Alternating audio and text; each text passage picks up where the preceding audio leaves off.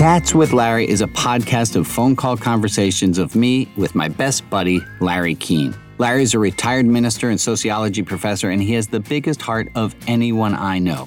I'm Rabbi Brian, an ordained rabbi who heads Religion Outside the Box, where I create great spiritual faith religious content for intelligent digital age seekers like you, people of all religious affiliations of none, and everyone in between. I decided surreptitiously to record my chats with Larry with the hope that he would later give permission so that you might enjoy listening in. As you can deduce, Larry gave his blessing. Enjoy as we talk about philosophy, religion, sociology, and life. With love, I'm Rabbi Brian. The audio quality on this one, folks, it's not really good, and there's a dog barking throughout the conversation. Sorry. 7 things. 1. Parable of the vineyard owner and the workers. 2. The divine economy. 3. Grace is greater than our needs. 4. Putting words in God's mouth. 5. God so loved the world. 6. Friend raising. 7. Theology of the cross. All right, Larry Keane, I'm here. You there? Yeah. So you left me on a cliffhanger last time we were talking. You remember that? Yeah, I can try to think about what it was. I could tell you exactly what it was. We were talking. It's about the vineyard owner. It was about the vineyard owner. I'll tell you the story. It's Matthew 20. The vineyard owner hires a guy in the morning, hires a guy in the mid-afternoon, and hires a guy in the evening. And he pays all 3 the same, even though some worked only the evening, some worked half a day. And the people who worked the full day for less objected to it. And he said, well, we had made an agreement and I'm sticking by my agreement. And then that's where the story ends quite abruptly without much explanation. What do you think of that parable? Well, I find it curious. It's not neat. It's not pat. It's... Does it get to the heart of our understanding of God and his sense of justice? Was that a justice? So okay. I think I got it. So we're saying that when we look at God and say, hey, dude, it's not fair. I got this and I wanted to have gotten that. And God turns around and says, look, I'm trying my best. And I hired you under those circumstances, and that's what we had agreed to. Is that what we're looking at? If I can put it in this context, if what Jesus is doing is trying to clarify his understanding of who God is and what his heart is like. That God is saying, hey, I'm trying to keep it fair, but I can't be exact. Let me see if I can respond to it in different words. There are 3 people who, one is very, very wicked. One is kind of wicked, somewhat wicked. And the third one has lived a really good life but has done some wicked things. So if we change wicked to sin, and God grants each one penitence or forgiveness, in a sense, one is forgiven much, one is forgiven some. The payment is the payment of debt, the sin offering. And the fact that God is going to give all the same for their sins, even though they have differed in the amount of sin that they've been engaged in life. So God doesn't look so much upon how long a person has worked. He's coming from a place of grace, and the grace will cover everyone the same. Right. I got you. So what would be the lesson for us? Then the lesson for us would be, let your response to everyone you meet be wholeheartedly fair.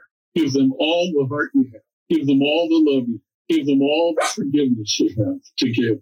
And you do that the same for those that are very, very hurtful and those that are not very hurtful at all. Don't change how far you go in your gracious response to others just because of who they are or what they, how much they come at you in a harmful way. You treat them fair. Wait. So the way to treat them fair. On the surface, it looks like he's preferring one over another, but it's not. It's that he's giving everything that they work for. He's giving them a full day's pay, whether they didn't work a full day. It's not pecunious. It's grand. It's grand. It's total. It's in the, you can't fractionize love. Love is either total or it's nothing. I got you. And while that may look discretionary in the eyes of others, it's not discretionary at all. It's total and complete, and no one should find fault with that because he gave all that he could give and that he should give. That's what love was called for. That person that worked just a few hours at the end of the day still went home with hungry kids to feed. So he gave them a full day's pay. And no one should be resentful of that, even if they've worked more. The mind of God is, in the mind of a godly person is, I'm going to give them everything that they need. And I'm not going to show partiality. Their race, their gender, their nationality, that's not going to work to their benefit or detriment. My response to them has to be full-hearted, total, complete, and generous. So can I try saying it back? Really. Yeah, let me try seeing. Not our efforts that merits God's love. So that God loves us all with infinite. I mean, because love is infinite, any love that God gives us is equal. If it's partial, if he shows partiality, it means that his love is partial. And he can't by nature do that. Neither should we.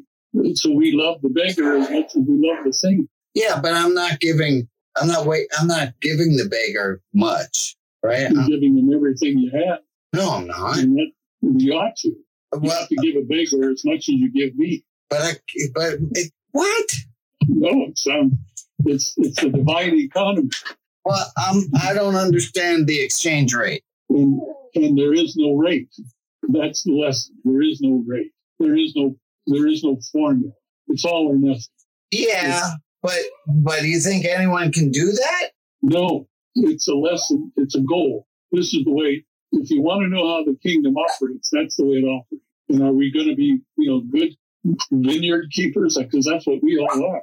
The story about the master of the vineyard, and we're the master of our vineyard. Are we going to be griping that we had to work an extra 4 hours? That's right. This whole thing, it's about if a man looks at a woman with lust in his heart, it's as if he's committed adultery. Well, that doesn't seem to be equal at all. Well, yeah, no. Oh, wait.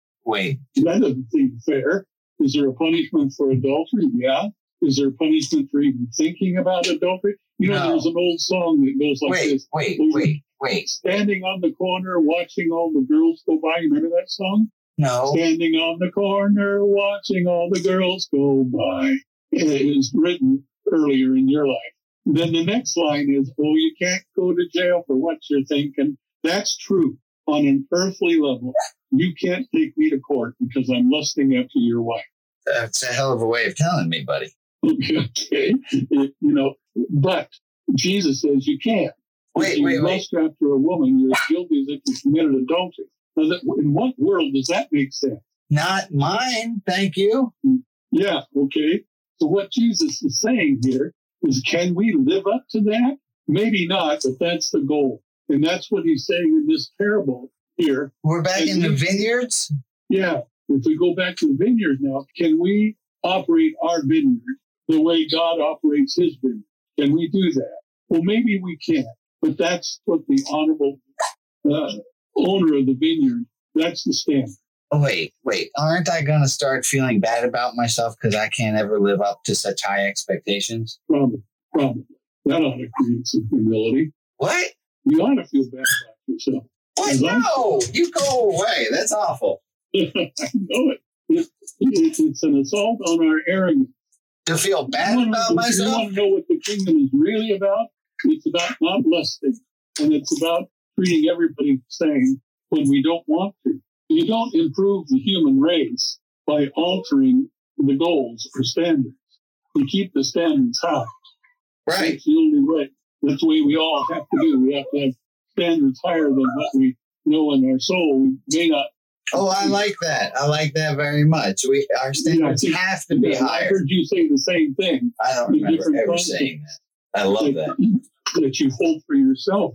Just because doing what you've done with that program, ROCB, just because you had in your mind a vision that none of us could see 10 years ago. You said to yourself, I'm not going to scale down the value of what I have in my mind. Yeah.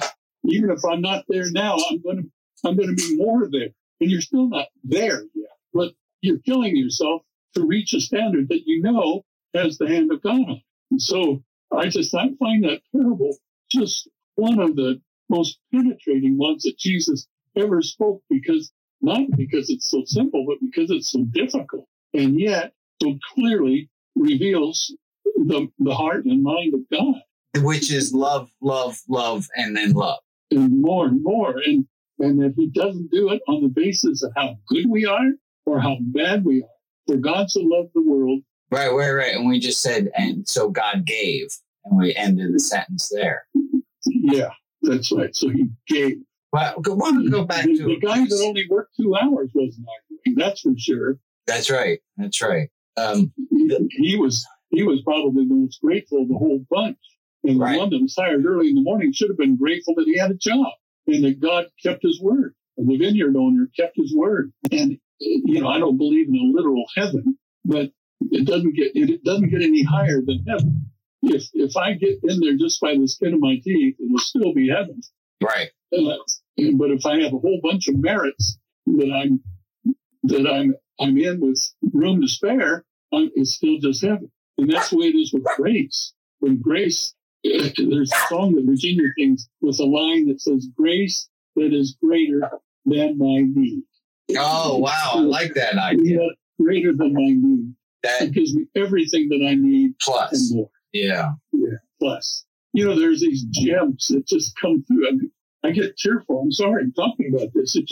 There's these parabolic gems. I don't know where Jesus heard this. I don't know if there's some Old Testament passage that gave him the clue on this, because so much of what he did was inspired by that, or whether there's some ancient story that he heard. But this notion of a vineyard owner that treats all the people that he deals with lovingly and fair and just. Mm-hmm. And it's just, and we ought to be the same. And it's the mind of God. And if he's saying, and he's always contrasting it with the reign of Caesar, when everything was based upon, it was a meritocracy. Everything was based upon merit. Did you work right? Did you work harder? Did you accomplish?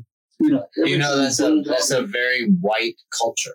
Everything you just talked about. Amen to that. That is so true. Yeah, we want it on the basis of meritocracy, don't we? We don't want someone getting, what is that thing? When you get to go to college and you're poor. What is that? Affirmative action. We make it very clear we're not an affirmative action grant. It's almost as if you've got an affirmative action, your degree is sullied in some way. Yeah, right. It's none of that. It is you graduated. No one's going to hold your background against you. You know what they call the person who graduates at the bottom of the class in rabbinical school? Yeah, rabbi. Call him rabbi. Yeah, that's right. Or a lawyer at law school. Yeah. That's so true. And that's why so much, and I think you found this true in the Hebrew Bible. You read a story, and the Old Testament has so much better stories than the New Testament, far better. But there are parables in the New Testament that are analogous to the stories that are just wonderful. You read them and think, there's no way that that's true. It seems absurd. And I think we have to fall in love with the absurd and see that there's a God in there somewhere. Oh, yeah.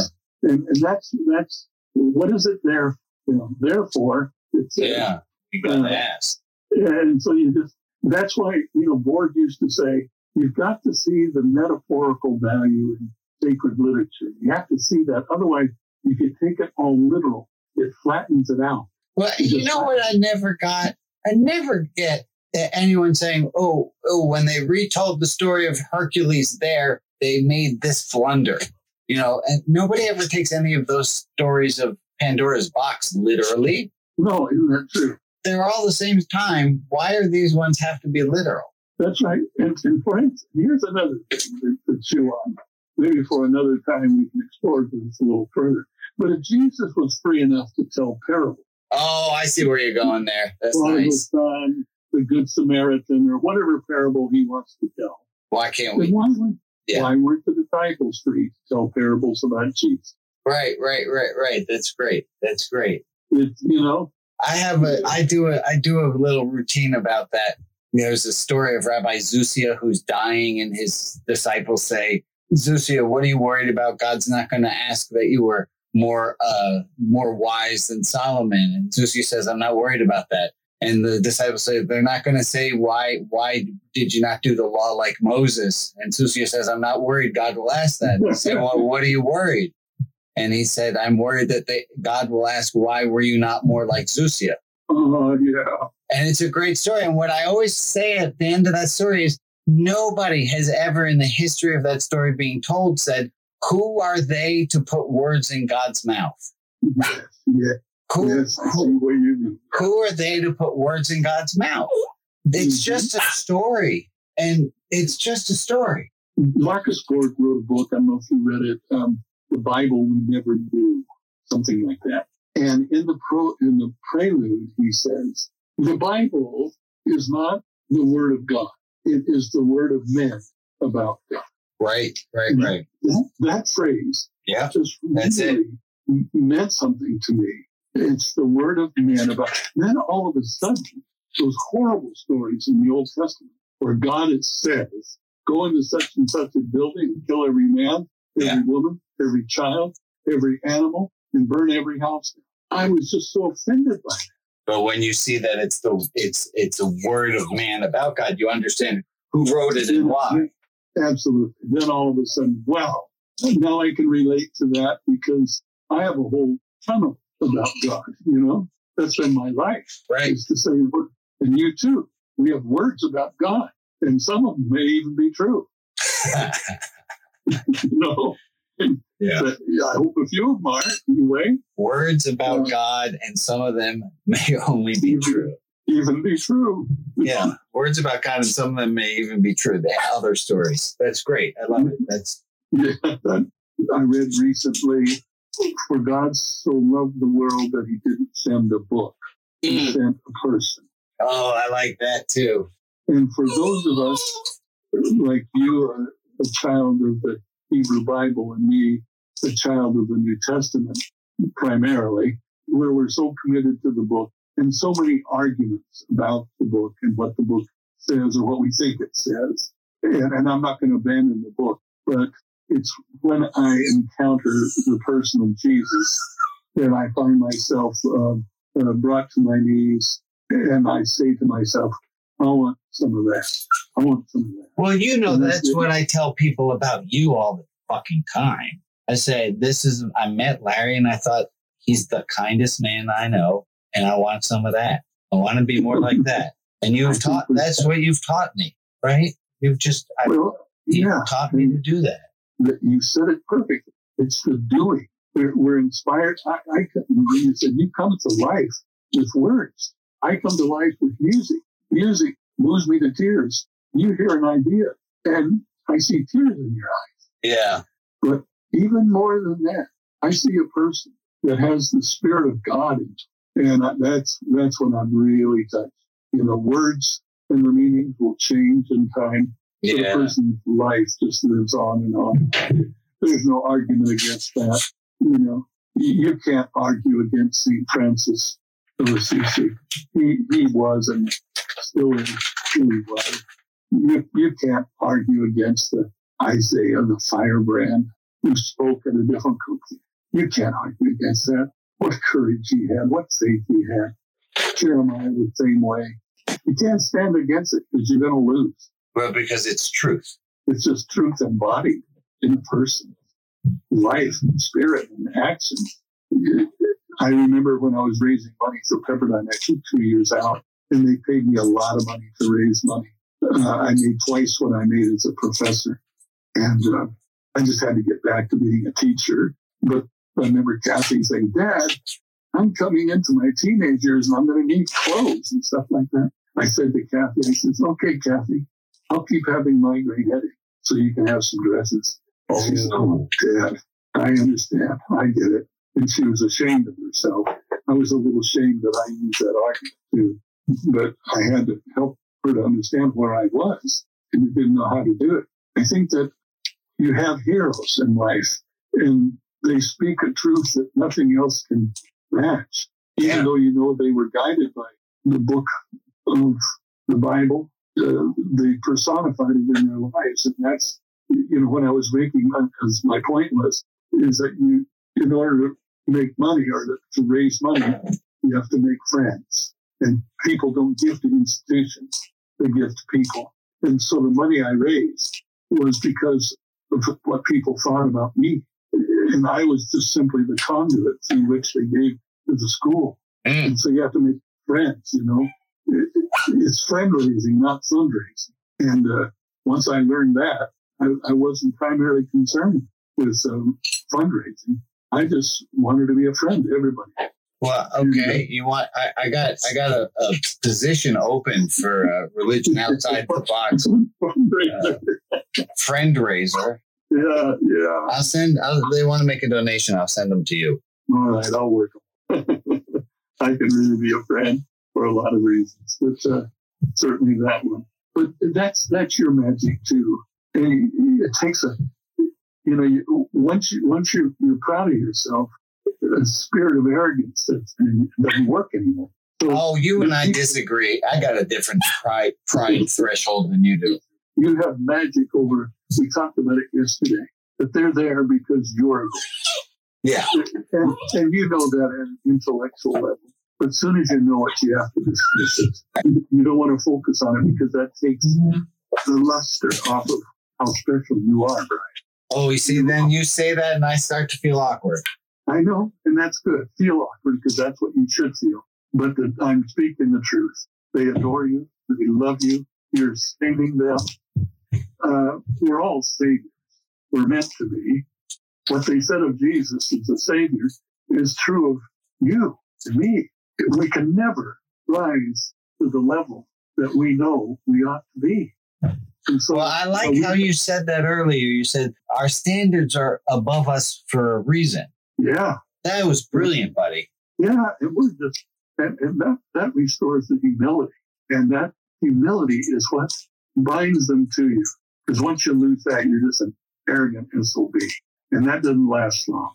Yeah, and I think I got a little while to go until I get there. It's working, and the same with lust, and the same with those vineyard workers. Yeah, they all did different levels of things, but did that diminish God's response to them? Not a bit. Now, there's this wonderful statement. I forget where it comes from Paul. It was while we were in sin that He loved us. No, that's the theology of the cross. I get that. I know that spiel. Yeah. And theology of the cross is that it's in the places that we are most broken, that's where God the most is. That's it exactly. Beautiful. That's a good way to say that. And it's true of us who are leaders too, that in the quiet chambers of our privacy, we need to acknowledge that the last shall be first. And if in some abstract sense we want to be first in the eyes of God, we have to be willing to be servants of all. And that calls for humility. Doesn't matter how smart we are, how insightful we are. We're unfinished symphonies. I don't know who said that years ago. Yeah. So unfinished symphonies. We're all symphonies, but we're not finished. No, until that last note. Mm-hmm. You've heard of Bonhoeffer, who was this Lutheran pastor who joined a group of clergymen trying to bring Hitler down. And he was finally arrested and put in jail. And the jail keepers were so touched by him. He's a magnanimous spirit of God. He's a loving pastor. And the jail keeper was part of a team that was scheduled to execute him on the next day in a firing squad. And he was just crying his heart out to Bonhoeffer, saying how sorry he was. He didn't know what to do. He's got that job to do. And there's half a dozen others. Seems like a very odd person to be complaining to. Well, he just loved Bonhoeffer, cared for him every day. And Bonhoeffer was kindly and loving. Okay. The sentence was to take him out and kill him. And Bonhoeffer said, do your job. Do it right. Make sure the the bullet right where it's supposed to be. That's a standard. That's why they write stories about people like that, because that's not a normal kind of thing to happen. That's not that's pretty high up there to the goal. And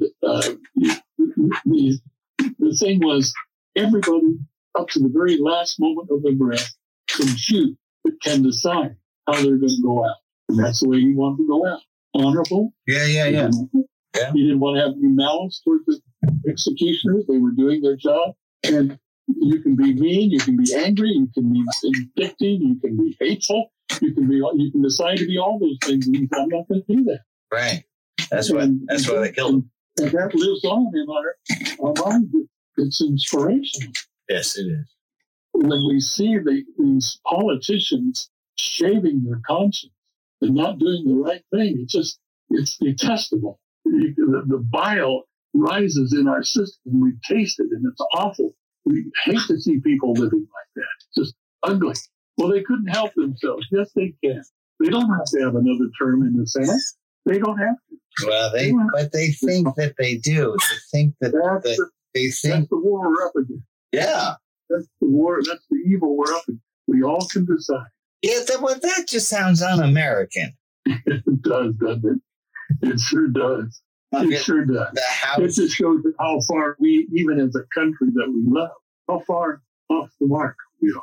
That's not the kingdom of God that we read about in the New Testament. No. That's not God's reign. And the work is undone. And we need to remind ourselves of that. I just fail in that on a daily basis, taking my eye off the prize, the compromise of my response. And I think, that's awful. I didn't need to do that. I decided to do that. You chastise yourself. I do. The flagellating that the Catholics did, literally, was to help them do that spiritually. They didn't need to do it that way, but they felt that they needed to. They caused their body so much pain because their soul was aching. And they thought they could purge their evil thoughts by beating their body. Yeah, I know a lot of people who beat themselves up in their heads. Yeah. And so we need to practice conscious reconstruction. Yeah, kindness.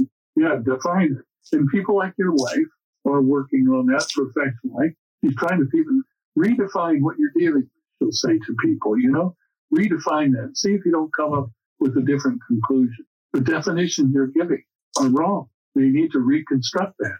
Mm-hmm. So there's a phrase, right-mindedness. I don't know whether that's Middle Eastern thought or the psychological therapy, but it's really helpful that sometimes we're screwed up in our mind, like you said a moment ago. Yeah, I say that. I apologize. We're just not thinking right, Oh, that's the article that's going out tomorrow. Is all about thinking and how we tend to think that other people's thinking, especially if we're married to them, isn't good thinking. Right. Well, that's so true. It's if they've been married 60 years or so or more, it's amazing how couples start thinking alike. Yeah. Right. Thinking right. They're thinking like each other. That's what you'd expect, of course. But thank you, dear man. I'm going to get going as well. I appreciate our time. That was a wonderful lesson. I needed to learn that too. Thank you for preaching, preacher man. I love you. I love you too. Okay. Bye-bye. That was this week's episode of Chats with Larry. Please, before you listen to another episode or do something else, think about 2 friends who might enjoy listening to this and send them a text or email right now. Tell them to listen to Chats with Larry. Thanks to Steve Koch, my producer. There will be another episode next week. And thanks to all of you who donate and support to Religion Outside the Box. Religion Outside the Box can be found at rotb.org. On the website, you can sign up for the 77% weekly My Spiritual Religious Faith message delivered to your inbox 40 out of 52 weeks a year. You can shop at the Etsy store for great religious spiritual faith creations. Learn more about the Saturday service and stop on by some Saturday 8 a.m. Pacific Standard Time for a live-streamed dogma-free religious service open to everyone. And a special thanks to Virginia Keene and, as always, to my BFF, Larry Keene. I love you, buddy.